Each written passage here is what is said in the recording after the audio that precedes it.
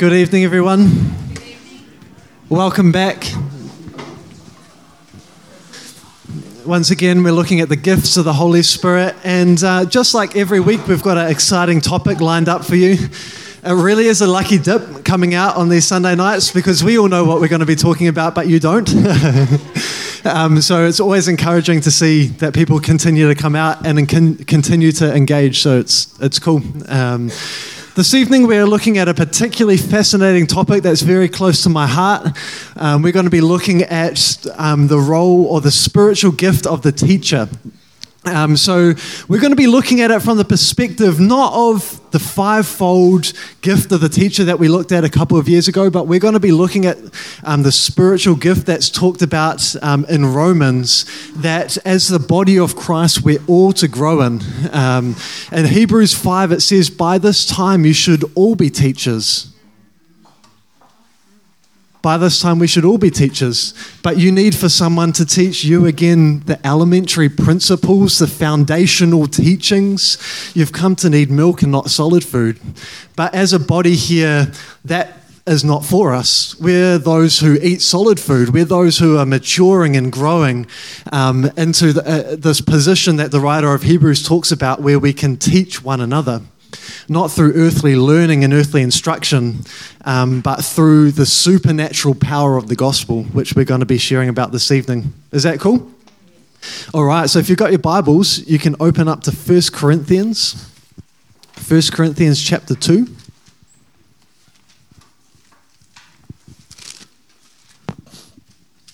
And I might just read this verse in Romans as well.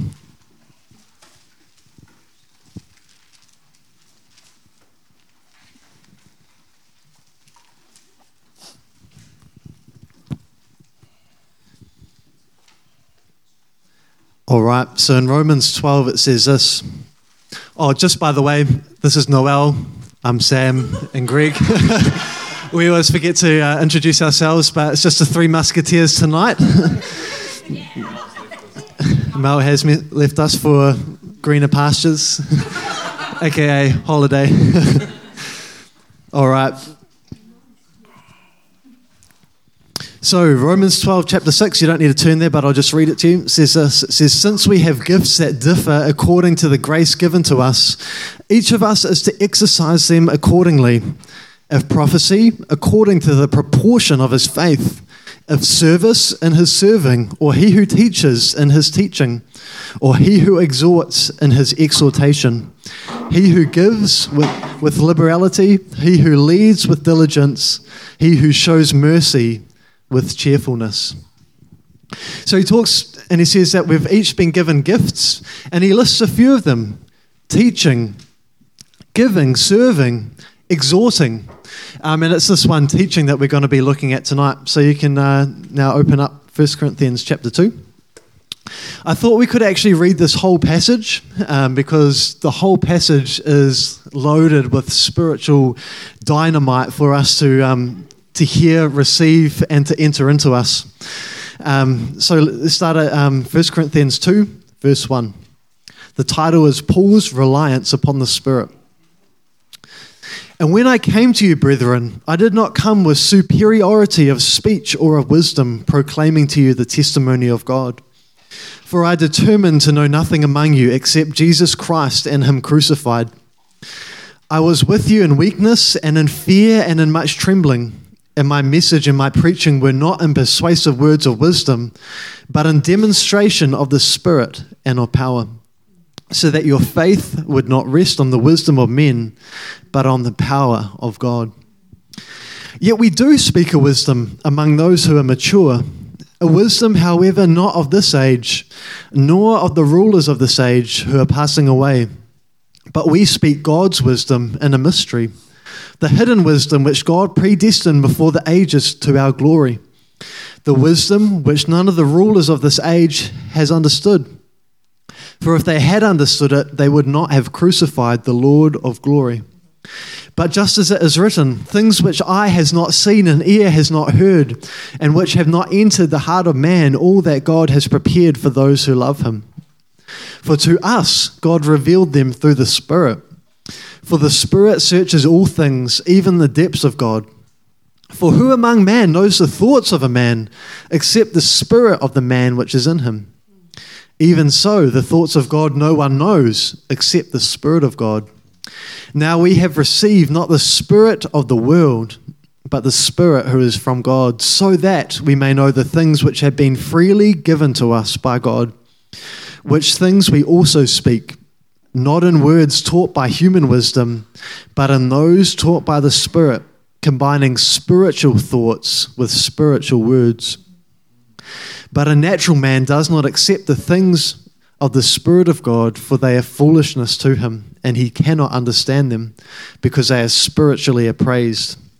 But he who is spiritual appraises all things, yet he himself is appraised by no one. For who has known the mind of the Lord, that he will instruct him? But we have the mind of Christ. Massive chapter, eh? A powerful chapter. I love all the tonight. That's it. Should we just go back and read that? Good level of engagement, but it's a powerful passage, eh? It was sounding like we had just finished a meal, you know. Yes. But this is a meal. And tonight we're looking at verse 10 and all the way through the verse 16 in particular. But there's so much for us to grasp. And Paul here talks about a certain kind of teaching, but it might be a kind of teaching that you've never heard about before. He says this in verse 12, "Now we have received not the spirit of the world, but the Spirit who is from God, so that we may know the things freely given to us by God." Now listen to this. "Which things we also speak, not in words taught by human wisdom, but in those taught by the Spirit, combining spiritual thoughts with spiritual words. Now we have received not the spirit of the world, but the Spirit who is from God, so that we may know what? The things that we need to do for God, the works that God wants us to do, the effort, the striving, the strain, the struggle, the good deeds, the healing the sick. No, he says he's given us his Spirit so that we may know the things which have been freely given to us by God. He's given us the Holy Spirit for that purpose. And it's from then that he launches into this kind of teaching that we're going to be looking at tonight. A kind of teaching that doesn't come just through academic learning and verbal proclamation, but a kind of teaching that comes having had the Spirit of God bring to light the things that have been freely given to us by God, the mysteries that God has predestined for us to know before creation even came into existence, that his Holy Spirit has brought to light. So having come to know those mysteries, having entered into a dimension of the Spirit, having Christ himself revealed within us, we then are able to teach one another with this new kind of teaching, a kind of teaching that comes not by fancy words or being able to put together an elaborate sermon, but by bringing to light the mysteries of God, which when they're revealed in someone, changes a person from the inner man, from the inner core, and brings about real and genuine spiritual life and spiritual transformation. It's a kind of teaching that the world has never known before, hey? So before I get too carried away with the introduction, I better introduce our topic. Spiritual teaching. So we've got question number 1 here. What is the spiritual gift of teaching? And how does this differ from being a talented communicator? So, yeah, big question. Guys, when we have questions like this, you're welcome to add in your little oohs and ahs. It'll get Noel going. It doesn't take this man much to get racked up. So Noel, from your perspective, what is the spiritual gift of teaching? And is it just about articulating something in wise and persuasive words, or is there more to it than just that? Maybe I should start with, Greg used to say that there's hearing and there is hearing, right? They're seeing and they're seeing. And there's presence and that thing, you could expand that. So there's giving and there's giving. There's serving and there's serving. And there's teaching and there's teaching. There's the natural, the mundane, the ordinary. And there's also the holy. There's also, the things that we do all the time. And there's the thing that God does and only God can do. And the same goes with teaching. So when you talk of natural teaching, let's talk about natural teaching first. The world knows a lot about natural teaching. There's so much there, and it's quite different in the natural teaching. The onus or the focus is on the presenter, on the teacher. And so the teacher has to, study to become a subject matter expert. The more persuasive he is, the more influential he is, the more he's able to break things down and build things up. And that can contribute to the success in the physical or the natural realm. But when you talk about spiritual teaching, from the word spirit, it can only be done by the Spirit. It's God Himself that teaches. It's God Himself that speaks. So if you look at the spiritual dimension, there's only one thing that is done. It's God speaking. And when He speaks, He imparts. And when He imparts, the word is able to be manifested. And that's the only thing that happens. But when God speaks, in our physical, visible realm, it expresses itself in various ways. Teaching, prophecy, serving, giving. And that's how it usually is. And so spiritual teaching will accomplish spiritual outcomes. The natural teaching can never accomplish spiritual outcomes. It's only the Lord. And so the Lord being a spirit finds a body and in the physical. So they can exist in the same realm. Visible, they may look the same, but they are totally different. And so you could have, when you talk about it, there is impartation in the spirit, there's communication in the flesh. But communication can exist without the Spirit. And so that means, it's the same thing everywhere you see.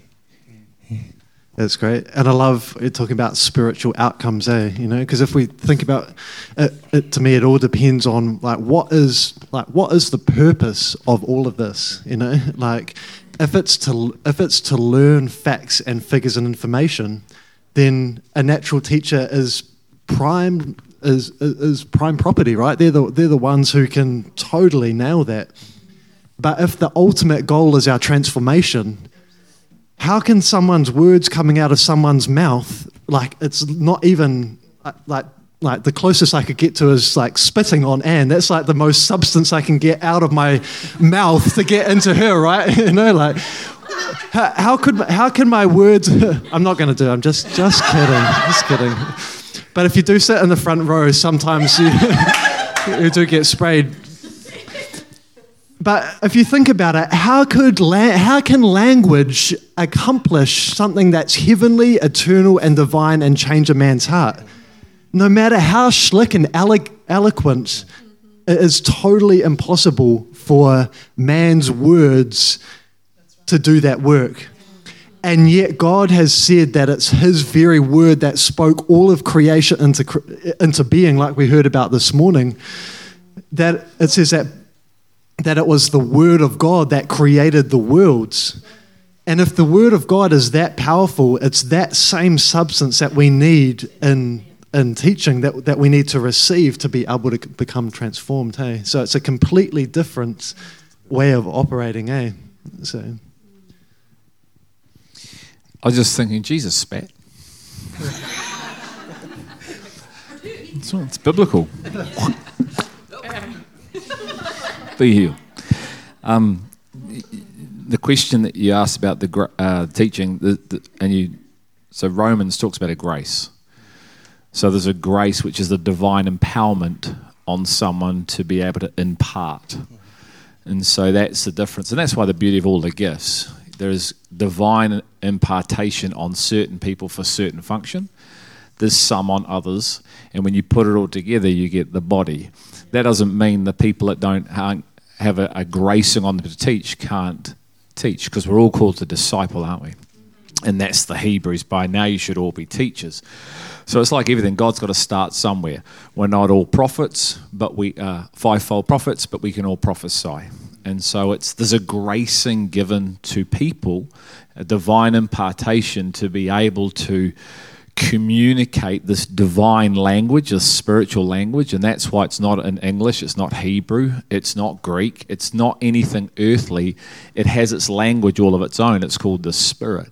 So this is the challenge, and coming back to why Noel talked about hearing, is you need to be able to hear the word that comes through, in our context, in English language. Okay, so it's not what the English that we're saying that's the word, it's what sits behind the English. And you go, okay? And you go, that's why you've been given the Holy Spirit, because without the Spirit, you can't understand it. With the Spirit, who can know the thoughts of God? The one who knows the thoughts of God is the Spirit of God. Without the Spirit of God revealing the thoughts of God, it's your thoughts. And your and my thoughts do us no good. I just want to address this, and it's interesting because right at the start of 1 Corinthians 2, and this is the killer, is that Paul is identifying an operating system. There are 3 operating systems. Only one is from the kingdom of light, 2 are from the kingdom of darkness. So he tells you here, he says, I only preach Christ crucified. There's a massive reason why, and that is an operating system. That is not just, I prayed a prayer and asked Jesus into my heart. That is the operating system in my heart gets killed by Christ crucified. So now I'm no longer a Greek searching for wisdom, and I'm no longer a Jew looking for signs. I am of Christ crucified, because Paul was a Jew looking for signs, and it got him nowhere. He then became a follower of Christ crucified, so he tells you, I'm no longer a man of persuasive language, because I realized that operating system was foolishness to the world, to the kingdom of light, So we have to, before you can even understand any of this, your operating system can't be one that seeks for wisdom, and you can't be one that looks for signs.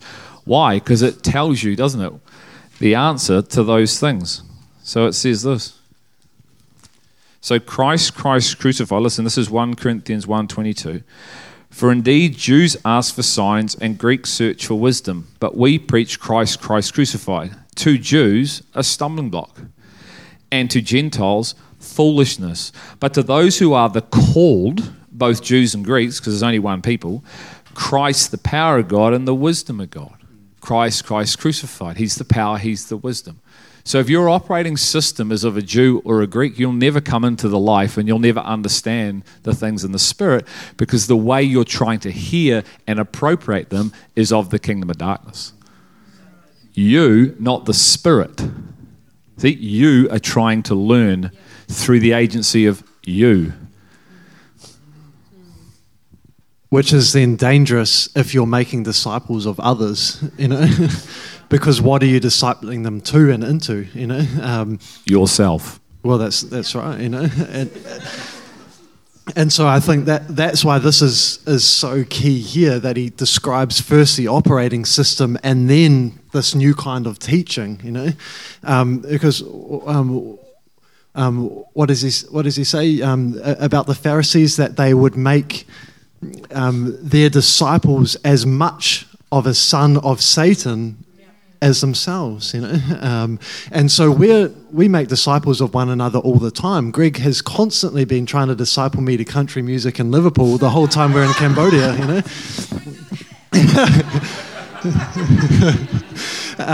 but it's just part of life. But when it comes to the gospel and comes to the scriptures, we need to make sure that we are in the way of God, the right operating system, so that those we are ministering to and teaching can then enter into the same substance of life as opposed to just receiving the same knowledge or trying to minister from the same outward power for signs and wonders and miracles as we are, you know. Cool. All right. Shall we get into this passage? Greg kind of got on ahead of us. Sorry. All right. So I put here, Paul talks about knowing and articulating God's wisdom and that we are to combine spiritual thoughts with spiritual words. What is the difference between speaking from God's wisdom and man's wisdom? So I'll just read this passage out again for context. So it says this, for to us God has revealed them. He's talking about the hidden mysteries. God has revealed them through the Spirit. For the Spirit searches all things, even the depths of God. For who among men knows the thoughts of a man except the spirit of a man which is in him? And even so, the thoughts of God no one knows except the Spirit of God. Now we have received not the spirit of the world, but the Spirit who is from God, so that we may know the things freely given to us by God. Things which we also speak, not in words taught by human wisdom, but in those taught by the Spirit, combining spiritual thoughts with spiritual words. So I just repeat that question. What is the difference between speaking from God's wisdom or teaching from God's wisdom and man's wisdom? Greg, do you want to kick us off with that? Yep. Well, Jesus is the wisdom of God. So you are speaking the word when you speak from the wisdom of God, because Jesus is the wisdom. So that depends on your relationship and your revelation. If you don't have revelation of Jesus, which you can't bring yourself, you can't speak the wisdom of God, because man doesn't know the wisdom of God unless he has revelation from the one who is wisdom. Man's wisdom is just man's ideas and thoughts, which are empty and futile. So this is where we either love it or you hate it. This is this. We can't know God, full stop, unless God reveals himself in us. Man hates that. So we don't have any knowledge, any wisdom that hasn't been revealed through the Spirit. We think we do, though, because we've acquired knowledge through the study of our mind. So we go and we read the words and we go study the concordances and we look at the Hebrew, we look at all the original texts and we gain understanding of the mind. It's called intellectualism. But see, Paul says here in verse 4, my message and my preaching were not in the words that I say. It was in my life to demonstrate something. The wisdom of man, you can't demonstrate God. You need the Christ, the wisdom of Christ, to be the demonstration of Christ. Hence, he puts it down as a safeguard to show you our inability to enter into the wisdom of God without God. So they are night and day, evil and light. They're not even on the same. One's of one planet, the other's of another planet. And that's why the one of the planet had to come to our planet to bring his kingdom so we could understand the ways of the Father, learn from him. So while we're on this earth, we actually live as kingdom people because his kingdom is on earth. Without that, we're lost. And without that, we can't demonstrate anything. But we try. And we have our version. We have man's version of love. We have man's version of good works. We have man's version of all these things that we do. And we build man's version of the church. God says it's futile. So we live our lives, but they're futile. They're not living the life we were called for because we don't have the wisdom of heaven, which is Christ in us. And I think it's powerful. It says, who among man knows the thoughts of a man except the spirit of a man that's within him? You know, so saying, who can know someone else's thoughts? Who can enter into someone else's mind and know what another person's thinking? Right? Would you say that's totally and completely impossible to read someone's mind unless you're some sort of mystical psychic or something like that? Unless you're Christ, yeah. It says, in the same way, the thoughts of God no one knows except the Spirit of God. But then he says, but he has revealed those thoughts to us. And I think that to me, that's the key, is saying in the same way that you can't enter into someone else's mind and understand their thoughts unless they're prepared to disclose and reveal those to you. You can't know the thoughts, the heartbeat, the intention of God unless the Holy Spirit comes and reveals to you what's in the heart of God. So that locks you out of being able to read and study the scripture and enter into life. Like he says to the Pharisees, you search the scriptures because you think that in them is eternal life, but you refuse to come to me that you might have life. He's not saying don't read the Bible. He's just saying that there's something greater than just the words of the page, that this thing is relational first before it's ever academic. And so that's the thing, is it's not one or the other. It's just get your head the right way around, you know. We need to be reorientated to understand God's, like we heard before, God's operating system, so that when you have the thoughts of God being revealed to you by the Holy Spirit who lives inside of you, then you start to read the scriptures and you read about a reality that lives in you, and all of a sudden it comes to life, and it's exciting because it's real for the very first time, because you've had it revealed in you and through you to your heart, to your mind, and you're reading about who you are in him, who he's called you to be, the life that you're maturing into. You're not just reading about some person who walked the earth 2,000 years ago and therefore that we need to make our church services relevant because the gospel is so irrelevant to us. And you see what I'm saying? It's a completely different thing. When God himself is revealing by the Holy Spirit the mysteries that have been hidden before the foundations of the world, we're in a completely different ballpark, eh? Are you trying to come in with the word? You look like you...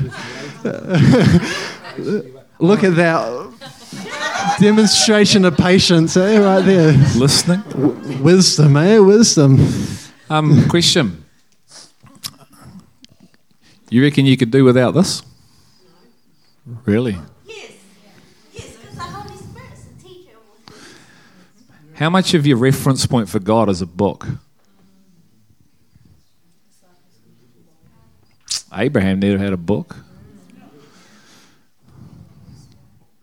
See, if you can't have a relationship without a book, you're in trouble. Because this becomes your reference point for the person, not the person. Interesting, isn't it? The Spirit gives. So can the Spirit give me the Word of God without the book? See, that's the way in. Oh, sure, you want to know what he's written down, but the first point is not a book. And if this is the reference for God, we're in trouble. Unless the Holy Spirit has revealed this. But more often than not, we've made this the reference. And yet, the guys that started out never had the reference. They had the reference. And God would speak and they would hear and receive, and faith was birthed, not because they read a book, because they knew a person. And what subtly happened over the time is this has become God, not God. We even call this the Word. This is not the Word, this is the Scriptures. This tells me the Word is Jesus. So we say, I love the Word, and we mean the book. Tell me about the person. It's the person that sets you free, not a book. The book fills you with head knowledge and pride and puffs you up and thinks you got something you haven't got because you can't live it out. But I love this, and I will never throw this away, but I don't need this to have a relationship because I know the person. I don't need the principles, I need the person. And the person teaches me all things, not the principle. That's why I don't declare the principle. Hold on, Warren. I get revelation. If the Spirit is illuminating, it's the person. Hence, I need the Spirit. So you search the Scriptures, but you got no idea. They should have known he was coming, shouldn't they? They should have known he was going to come the way he came. It was written down. See, they were only in one half of the book, not the whole. He's coming as a king when he returns. So he was a king, but he's going to come back and take over. But how did he come? As a servant. That's in there. Why didn't they know that? Because this had become the reference. So we have to be able to have a relationship without a book, otherwise you're in trouble. I don't need a book to get revelation. Why? Because the Spirit lives in me. He's my teacher. He teaches me from within. I can know all things without a book. That's the wisdom of God.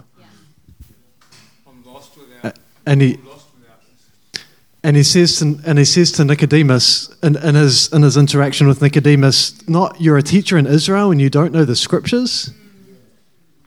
You're a teacher in Israel and you don't know the born again life that's to live inside of you, you know. And when you do know that born again life, you won't be able to help yourself getting in the scriptures because they scream of what it is that you've tasted of and the heavenly gift that's in Christ. Hey, so if anyone, you know, like says that they don't like the scriptures, but they, you know, that's instantly a sign of, you know, either immaturity or something else, you know. And so don't hear what Greg's not saying. That otherwise, you'll get some emails, later in the... Hear what I said. Yeah. I spoke wisdom. What I said I was not saying. So I just spoke. You got to hear. That's the whole thing. So if you don't hear it through the lens of wisdom, you'll hear, "I hate the word. I hate the scriptures." I'm not saying that at all. I love this. I love what we're looking at. All right. There's a lot of highlighter in there. It's a living word that we have. I got arrows and lines pointing to different parts of this thing. And if you want to know a bit more after tonight, I've written a lot about this in Bev, Bird's Eye View. It's all there. Do you have any? I've got something else. You got to get in, mate. You got to get violent. Jesus said you can't go to the Father except through Him. And He also said that nobody comes to Him except the Father allows it to come. And so and that is all in the Spirit. So it's the God who brings us to God, and God that opens our eyes to Him, and God that makes us love Him. In the natural, you know, man can do all sorts of natural things to draw people to the church. But and then there's a saying that, you know, what you are drawn with, you are drawn to. So you have to ask yourself, what brought me to God? Is it the coffee? Is it, you know, is it the relationship? Is it the charismatic speaker? Because if human wisdom or human effort brings you to sort of the kingdom, that same thing can take you out of it. And so if you come because of the coffee, sooner or later, if the coffee disappears, you will be gone as well. And so it has to be God. It has to be God alone. Yeah. Sorry, Ethan, that's no blame on our coffees from last week.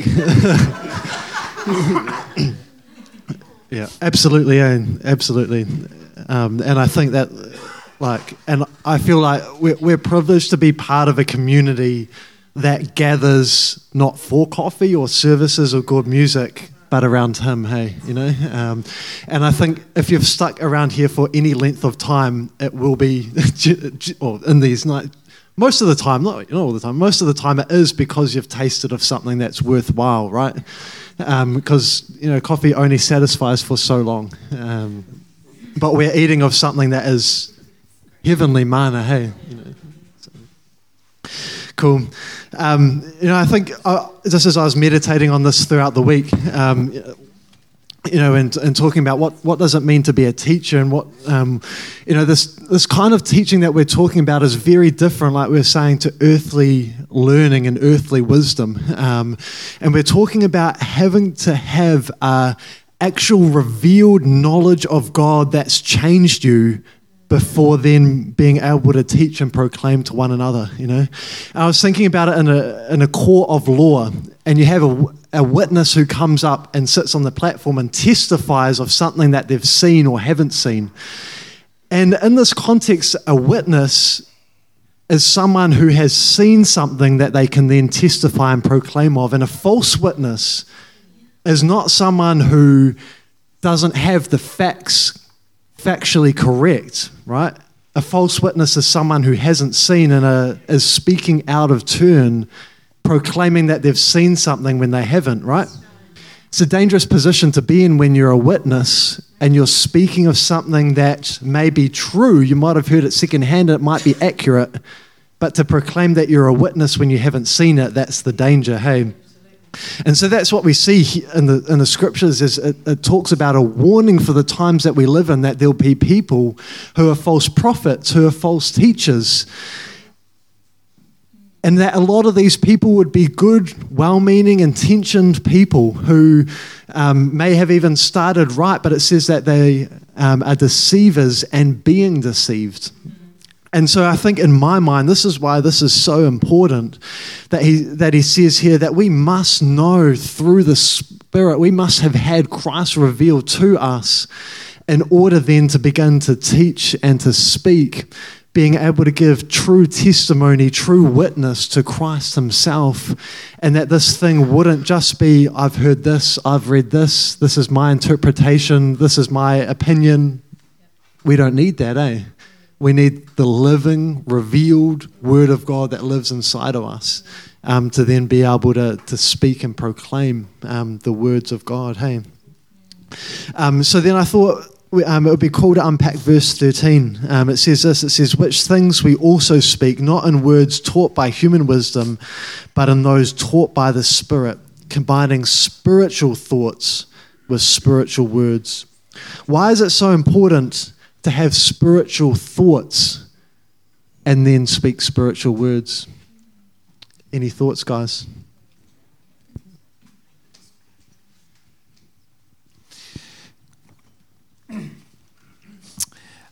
Because it's his mind.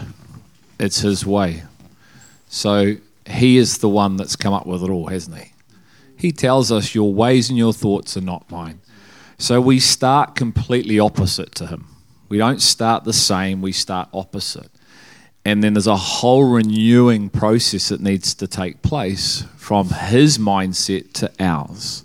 Okay, so we like to claim we have the mind of Christ because it says that in the back of that passage, doesn't it? Verse 16. Okay.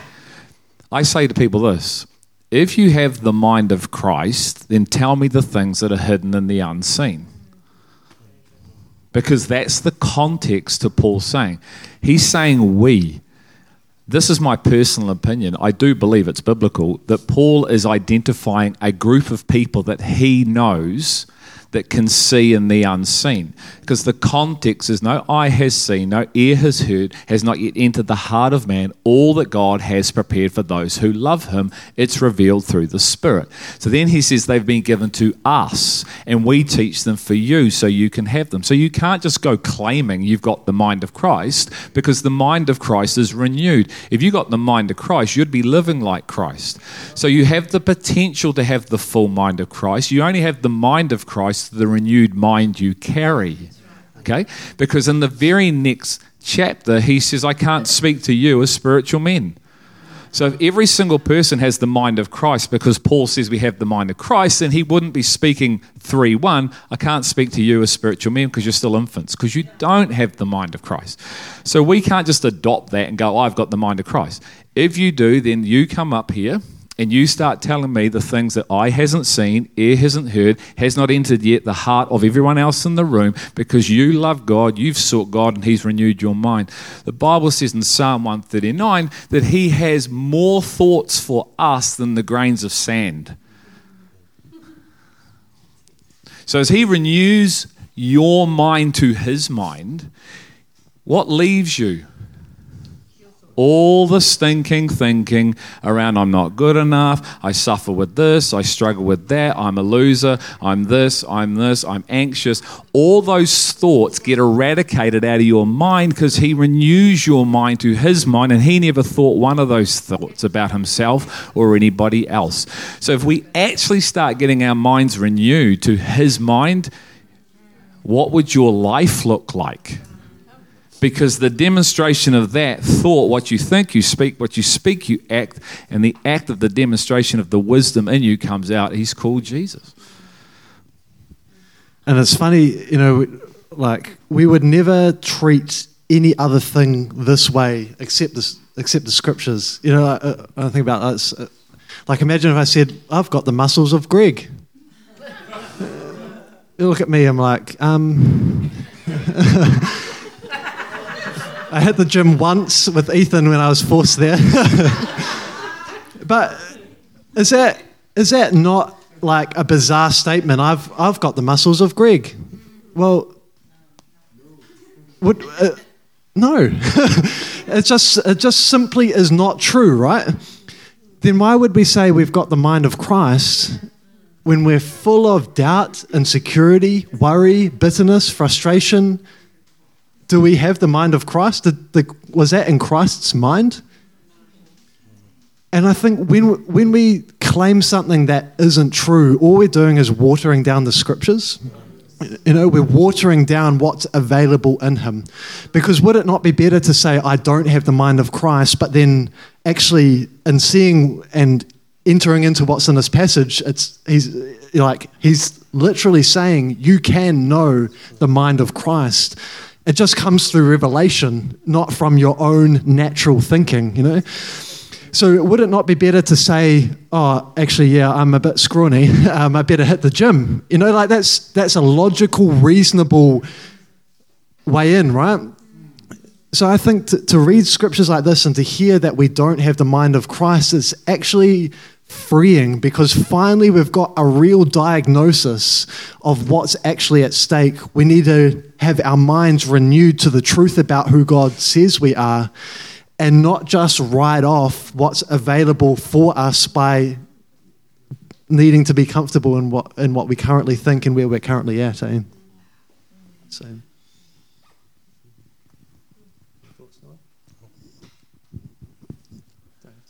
remain in him and in his word.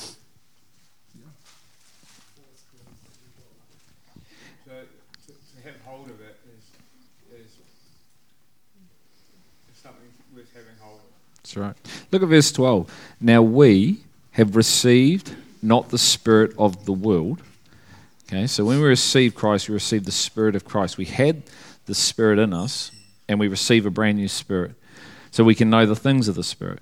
But the Spirit who is from God, so that we may know the things freely given to us by God, which things we also speak. Not in words taught by human wisdom. And when you go back up to verse 5, this all makes sense, because he says, so that your faith would not rest on the wisdom of men, but on the power of God. So faith is not something you muster up. Okay, can we put that one to bed? This is what we've taught. Faith is something I need, and then I hope God's going to come through. Faith is the absolute conviction of what you know in the Spirit, you've seen it, you know it, and you live from it. Abraham was a man of faith, not, I hope God. He's going, I know God. Okay? So what Paul's saying is, I don't want your knowledge of me to rest on man's wisdom, but on my power to put it in you. That's how it comes. My power infused in you, you get faith. My wisdom. You trying to come up with my wisdom through you gets you nowhere. I don't want your faith, your absolute knowledge of God, your conviction of what you're assured of and what you're fully convinced of to rest on man's persuasive words, but on my power. See, it takes man completely out of the equation. And man hates that. Because then we go, but hold on a minute, I got a grace to teach. Yes, you have, but you're not number one.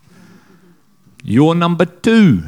And so you need to be in this before you can utter anything from heaven, because you're being and receiving the word this way, because you know it's not about what you say, in the sense of it's not how clever you can be with your nice 3-point PowerPoint or your nice message that gets everyone emotional and all that. That's not it. One word, bang. It can look so unattractive to the flesh. Hear and obey. See you later. Have a good time. But everyone demands that someone speaks for 40 minutes, don't they? Because that's the religious system. We've come here to hear something. You just heard the word. Go. Let it hit your heart. Done. We're done. Now, it could be for an hour and a half. It could be for 3 hours. But the thing is it the word? Is it built? Has it come from the power of God revealing it, not on me hearing someone on a YouTube clip? I'm not saying the person's not speaking revelation. But unless the power of God and the Holy Spirit grabs that and infuses it into your spirit, you're just trying to understand it here. And that's why it's so hard to grasp spiritual things. You're like, just what I said about the Bible. If you try to understand that here, you're walking out the door going, Simnor doesn't even believe what's in here. That's not what Simnor said at all. But if you hear it through that lens, you then regurgitate, and guess what you do? You then go tell other people Simnor doesn't believe in the word. And all of a sudden, Simnor now has an image of him painted that's not true, and it's come from you not being able to hear. You are now a false teacher. Oh, did you intend to do that? No. Did you do it? Yes. And now you've spewed over 10 other people that think, I don't actually love this. See how easily it happens? And this is why he said, let me give you a framework to your teaching. It's called revelation. Don't speak outside of your jurisdiction of revelation, because that's the only Christ you know. But I want to smash that so it's all, hence he says, I've given you all so you can freely all know. But you got to seek, ask, knock. You got to get to know the teacher. Not the man, the teacher. You got to know the leader. You got to know the father. Don't have a father, a leader, or a teacher above me. Isn't that the pattern? Who taught the Son? Who taught the disciples? And who's teaching us? Spirit, Spirit, Spirit. Isn't it? At every level. The Son is teaching who's teaching? The Father's. He's not coming up with his own. The Spirit is teaching the Father's. He's not coming up with his own. So what are we doing? If the pattern is the Son teaches the Father, the Spirit teaches the Father, am I teaching the Father? Or am I teaching my ideas? Because I've tried to come into faith through my wisdom. And this is what Paul is. This is so serious. And yet you'll breeze past it if you don't know what's sitting here. And the key for me in all this is all that God has prepared. We're talking all. Who is to know the mysteries of the kingdom? God's people. So contained in here is all you need to know for life and godliness. But it only comes to those who love him. Because those who love him spend the time. And the Spirit who's just waiting and hovering to reveal is, come on, turn the football off, put the study down, put your work over there, put your whatever over there, and how about you spend some time with me, and I will open up to you a realm that's hidden for you, and you'll dive in together, and you'll have something in you called the Word of God, which you'll receive because I want to give it, not because you studied it, and now you'll be able to live. That's what I've been on forever. It's amazing. Puts all the teachers out of a job, right? You know, this whole like Holy Spirit teaching thing, you know. So it says, call no one on earth your teacher, because you have one teacher, you know. And these are the prophecies that came through in the Old Testament that you wouldn't need anyone to teach you, you know. Like, why? Because this is the promise of God that his Holy Spirit himself would be the one who's teaching us, ministering to us, bringing to light revelation and truth. Like we heard this morning, we don't need a priest up on a platform to lead us into the Holy of Holies with some blood from a cow that's been sacrificed. You know, we have God himself who's come to be our teacher. And so it's from that place that the spiritual gift of the teacher actually gets activated in a real and genuine way, because all of a sudden, then the teacher is not the man of God who's responsible for leading all of his congregation into his way of thinking. He's responsible for facilitating an environment, and through proclaiming the mysteries of God, people can encounter God himself, and the Holy Spirit can bring to light the hidden things of God. It's in my mind, it's such a freeing thing that you aren't responsible for giving someone else revelation. but you can proclaim the revelation that he's given you in the hope that the Holy Spirit does a powerful work within someone and brings that to light in them as well. Can I just add this? That you can have a gift of teacher and not know how to actually bring the reality that God has. And someone that doesn't can. Because it then comes back to the operating system. So just because someone has a gift of teaching doesn't mean they can actually do what we're saying. Because if they don't understand that the operating system is man, then they will actually, with their teaching gift, get it all distorted and bring a very well articulated flesh message. Because the gift needs to be given back to the giver for it to be defined how it gets used. That's how you have the false. Okay, so just because you have a gift doesn't mean you can do what we're saying. It's an inner realm where you have to realize how this all works. Then now you're powerful because now the gift which is given is in speaking from this revelation place.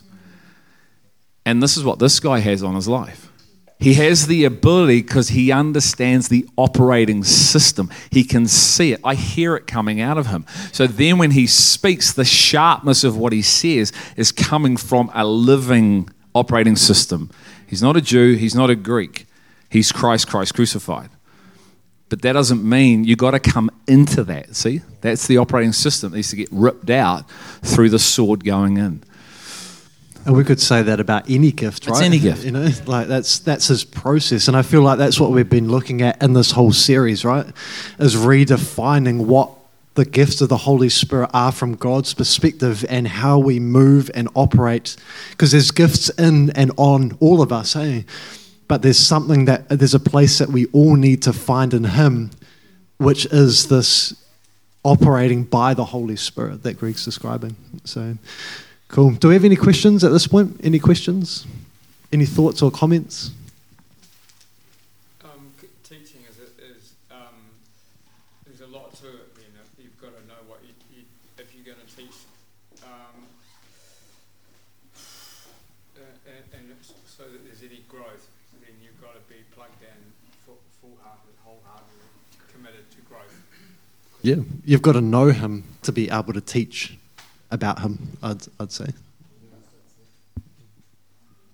What causes the growth? Love. Well, love is Jesus, so yeah. But, okay, so what created creation into being? The Word, okay? So it's not on my ability, it's not on my teaching, it's on what comes out of me, okay? That's why it's simple. That's why Paul said, I'm not a man who makes this look fancy. Don't get confused. He says, I may not be a man of persuasive words, I'm a man of knowledge. And when I speak the word, I know what I'm saying. So it's the word. Okay? So it's not about how well you say it, is it the word? If any of us are going to get transformed, any speaker has to bring the word, which means they have to have been with the word and given the word. So when I speak, power comes out, the word of God, Jesus. It's Jesus coming out of the spirit of me or whoever, okay? So now I've done my part. Okay? I have fulfilled my part. The word came out. Now your part is what? You got to be able to hear that as the word, accept it, receive it, accept it, believe it, and what does it do? Performs its work where? In you, 1 Thessalonians 2:13-14. Then you can be an imitator of God. So the responsibility of the one speaking is to know they are speaking a revealed word. Not studying this, I've spent the time, maybe, what I mean is when I say, do you know what I mean when I say study this? So not intellectualizing this. I spend the time, I marinate myself in the words that are spirit and life. I ask the Spirit of God who's with me, in me, to reveal this, because that's His mission. Okay, John 14:26, that He's going to lead me into all truth. He then, because of my relationship and my abiding, gives me the word of the Father. That then it changes me, starts to change me straight away. That's why it's very hard to See, it's not in human language. You're trying to bring something of another realm out of your spirit, and it's like, okay? So help me, give me now the words to articulate this thing that's not even earthly. Okay? So it's like you're literally Christ. You're not God, but you're Christ-like. So you're bringing this, but it's the Word. You all need the Word. I need the Word. You don't need words. You don't need my thoughts. You need the Father, the Jesus, the Christ, the Word. So it's like an impartation. Now I go rest. Matthew tells me to go have a sleep. I've done my part. Your part is to hear, receive, believe. So if you can't hear, receive, believe, then that word does this. It misses you. Shoom. Okay? It's like food left on a table that you didn't eat. It's still there waiting to be eaten because you're like, what was that all about? I haven't got a clue. So you weren't attuned to hear the word, which is heavenly. It's hidden. You've got to have your spirit tuned in. It's not something that natural. It doesn't go here, it goes here. See? So how much word goes out that's just sitting there waiting to be, well, all that God has prepared in the hidden realm. So it's the word that we need. Not man's words, not man's wisdom. The word, and that can be one word. It can be 10,000 words. And so when we gather, and I think to me this is the big thing that Greg was saying, is that there's a responsibility on the speaker, but there's also a responsibility on the hearer, right? And is that the way that we come when we come to gather together on a Sunday or whenever we gather? Before coming here tonight, I read through the scripture that we were going to be looking at. I came prepared,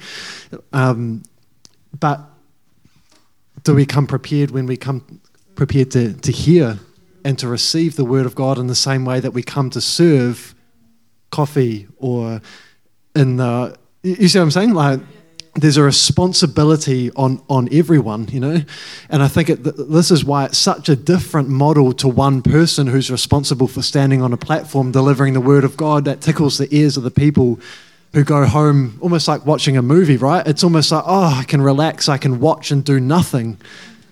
But this is actually a completely different thing that we're a part of, that there's a responsibility on the body of Christ that when we meet, it's like we looked at last week, it says that everyone has, or that we're to come with a psalm, a hymn, a spiritual song. Where it's not saying that we have to be speaking, it's saying that we come intentional and engaged and to receive and hear and learn from one another. So it's a completely different way of rolling. Hey? It's all connected to the final outcome. If you don't know why you need the word, then you don't have any value on the word. Does that make sense? So it says, all that God has prepared. What's the bride doing? For what? Right. Is that your living reality? Because if that is, you need the word. Because the word is going to prepare you to the bride. You don't automatically become the bride because you pray a prayer. That's in here. Why is there 10, 5, and 5? You see, if we don't realize that we need the word for our sanctification, then we're not getting ready. So you don't come ready. You become casual. It's all casual. I don't know, I'll make some notes. I'll write some things down. Then I go again, but I never look at my notes. It's food. It's preparing you for the end. Heaven and earth will pass away, but what doesn't? Why? So you have to have a renewed mindset of what the entire thing is about. This is an identity issue. If you don't know who the church is called to be, then you don't value the word.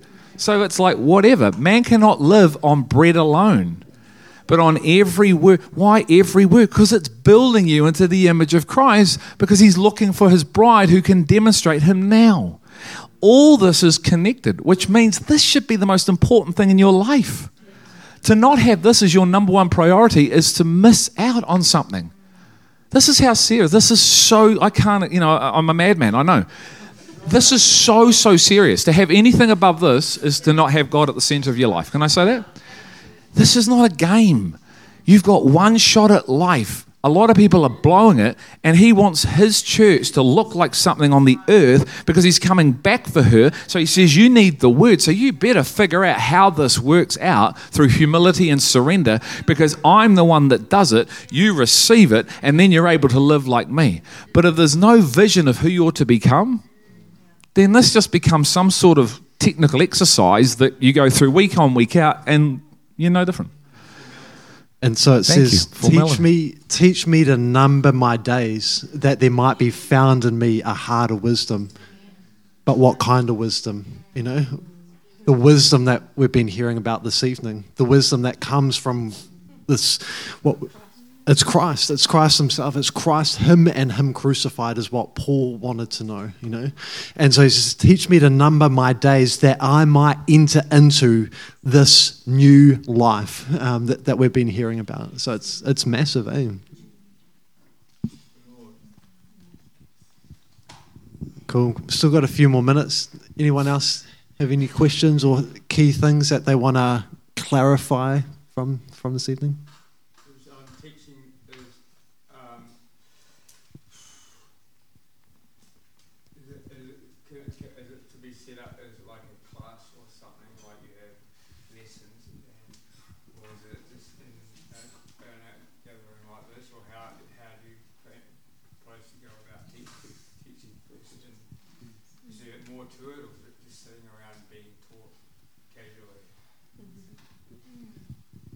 I think firstly, it's coming with a heart that's humble to receive from the Holy Spirit, and that can take and that will take its expression in a whole range of different environments. Like this evening, there's teaching that's happening, but there may have also been teaching before we even started this. One another as we're fellowshipping, teaching on a Sunday morning. There's discipleship groups. There's one-on-one with him as you open up the scriptures, and he's speaking to you before you start your day. I think there's first it's about him, revealing Christ. But then when we gather together, there's a whole range of different environments to facilitate that to happen. So that's my personal opinion. Knowing that the environment does nothing. It's not the environment that brings life, but it creates the possibility of life. Okay? And so it's organic, it's holistic. It's one-on-one, Warren, with the Lord. It's just sitting there wherever you are going, well, you're in me, so teach me. Teach me from within. And it's knowing, one, it's being brought into that reality through power. You can't just bring yourself in there by praying a nice little prayer. It's the gospel enters you, it joins you, and now you've got a substance you never had. It's called the Word in you. I'm a different being. Got the Spirit of God living in you who wants to teach you all things. So now it's about posturing yourself to be taught. But it's got nothing to do with the natural. That's what makes it so confusing. So it's like we have to relearn how this all works, because it's nothing like going to school. And yet we come like this, we have Sundays, and there's been a massive impartation tonight. The word has come forth. Okay? So it's all teaching is the utterance of heaven. It's sharing the God. So wherever that is, you're teaching all the time. If you're praying for your children or whoever, or you're teaching your students, and you're with your friends, and you're just uttering Him, that's teaching. The fragrance of the knowledge of God, wherever we are, we're releasing, we are teaching. It's sharing Christ. So if you're sharing the word and someone has ears to hear it in their spirit, bingo. So there's an impartation of your spirit to their spirit called the word, because we're carriers of the word. Can I say something? Yes, you can.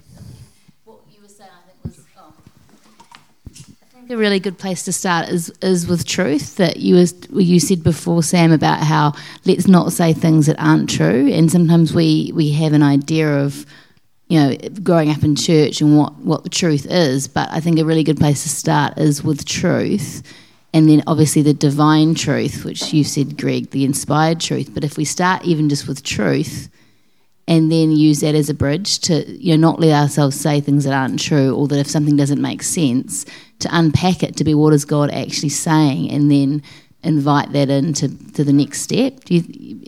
Yeah. It's the spirit of truth.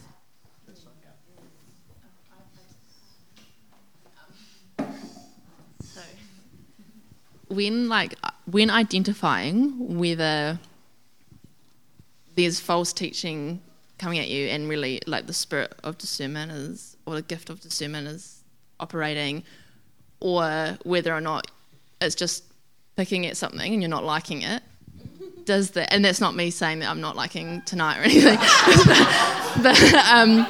but just little disclaimer. Yeah, just say all over that one. Yeah.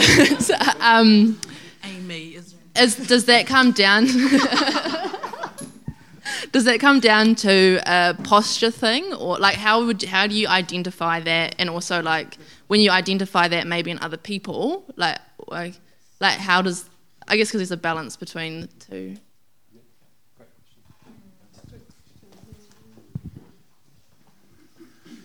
So the more you know him, the more you discern if it's him. Okay. So the challenge is, as someone's growing up as a baby, they need adults. So hopefully there are people who are, let's say, more mature than you, who you can go to and say, hey, I heard this. Can you give me your wisdom? Is this the Father or not? Because I don't know. You see, an adult can lie to their child, can't they? Because the child just believes all things. Okay? So I could tell my children that 1 and 1 equals 4, and I can convince them of that. So my children need to know the truth, which is back to what Abby's saying, okay? But the truth is also a person. So the more you know the person, the more I go, that's not my father. So I'm just looking at Harriet. So Harriet could be going, blah, blah, blah, blah, this is of God. And I go, no, it's not. Well, now that becomes a bit awkward, doesn't it? It really does. And this happens all the time.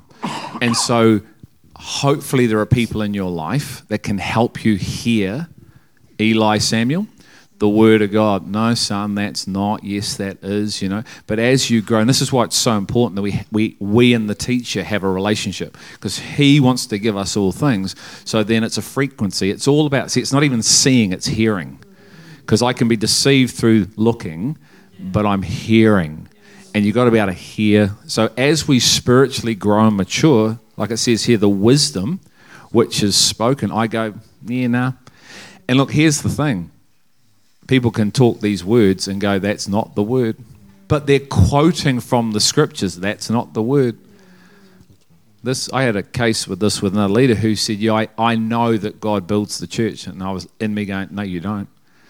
Because I could hear the truth that was being said. Not the truth, but his version of truth.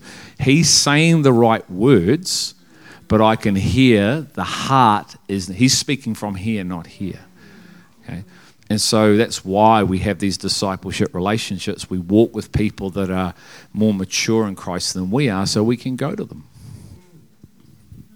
It also says, that you'll know them by their fruits, And somewhere along the line, what someone believes will be expressed in their behavior and their thinking and their attitudes. You can't really cover up what you believe. Your entire life is an example of what you believe, And so I think in discerning whether something that's coming from someone is true, and a question that I think is important is what life is that producing in them? What's the fruit of their life that backs up what it is that they're saying? Now, they could be factually correct or incorrect, but at the end of the day, it's about becoming like Christ, and receiving the word will perform a work in you that makes you more like him. So I think that will come out more and more. And we can't be paranoid. Okay, so our first position isn't, oh my goodness, is someone going to hoodwink me? Okay, so it's not fear, it's faith. So it's promise, not problem. So just always, it's like the Bereans, they had anticipation. So you believe in your brothers and sisters that they're not trying to deceive you, But at the same time, then go to the Father and say, hey, and go to another, and then help one another. So if I say something that is not because you've got revelation, and I thought I had revelation, come and help me. I don't want to stay in that, okay? But so it's vice. Thanks, Shirley. It's vice versa. Can I just read the key? See, verse 7. He says, actually, verse 6. 1 Corinthians 2, verse 6. Yet we do speak wisdom among those who are mature, a wisdom, however, not of this age, nor of the rulers of this age who are passing away, but we speak God's wisdom in a mystery, the hidden wisdom which God predestined before the ages to our glory, the wisdom which none of the rulers of this age has understood, for if they had understood it, they would not have crucified the Lord of glory. Who's he talking about?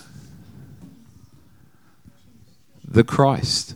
So in the Christ, because the Christ is wisdom, is hidden everything we need for wisdom. And contained in wisdom is every how to, what, when, all those things. But the rulers of this age had no concept of this wisdom. Hence, they crucified him. What, deliberately? No, they didn't know what they were doing. That's why he said, Father, forgive them. They don't know what we're doing. But it's all based on where your wisdom rests. Their wisdom rested on their own ability, man's wisdom. So when you have to follow the scriptures precept upon precept, it's building a pattern. And all of a sudden this other picture starts to emerge from the living reality, and you see it, and you see the operating. You go, oh my goodness, they didn't mean to crucify him. They thought they were doing the right thing. And that's us. So he's telling you it's hidden. He's telling you it's a mystery.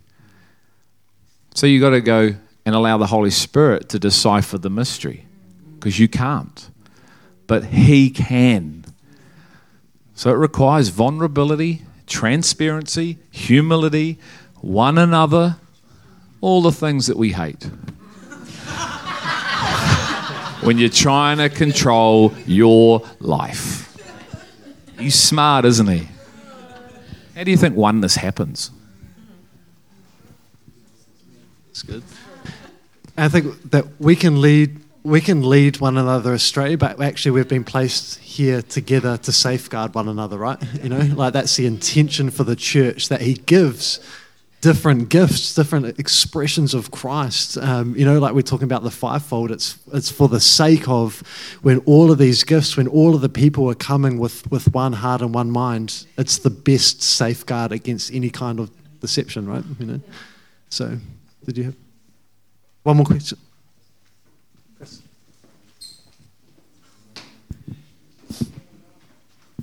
I'll be very quick. I really encourage you all to read the book that's been sitting on the shelf out there, Imitate Me. Chapter 1 talks about the two different operating systems of how Paul and Saul learnt and how he was taught. And the thing was about the fruit of both, one through the eyes of man, through Gamaliel, and one through the eyes of the Spirit.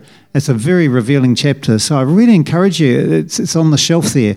Take it down and actually read it through. Very, very powerful.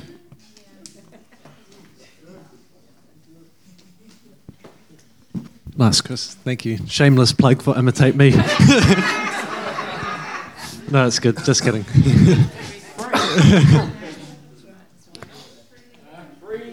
Freely given.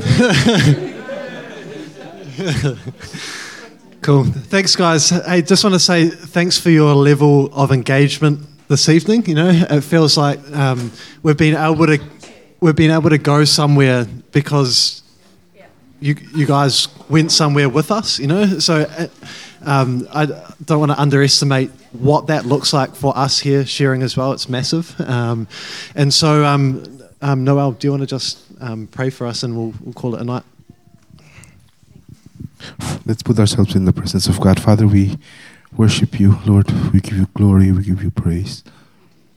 Lord, there's none like you. Lover of our hearts, lover of our soul, we worship you. Lord, we thank you for tonight, for the gathering of the saints. We thank you for the precious Holy Spirit that's in our midst, that continually speaks, continually teaches us the words of the Father.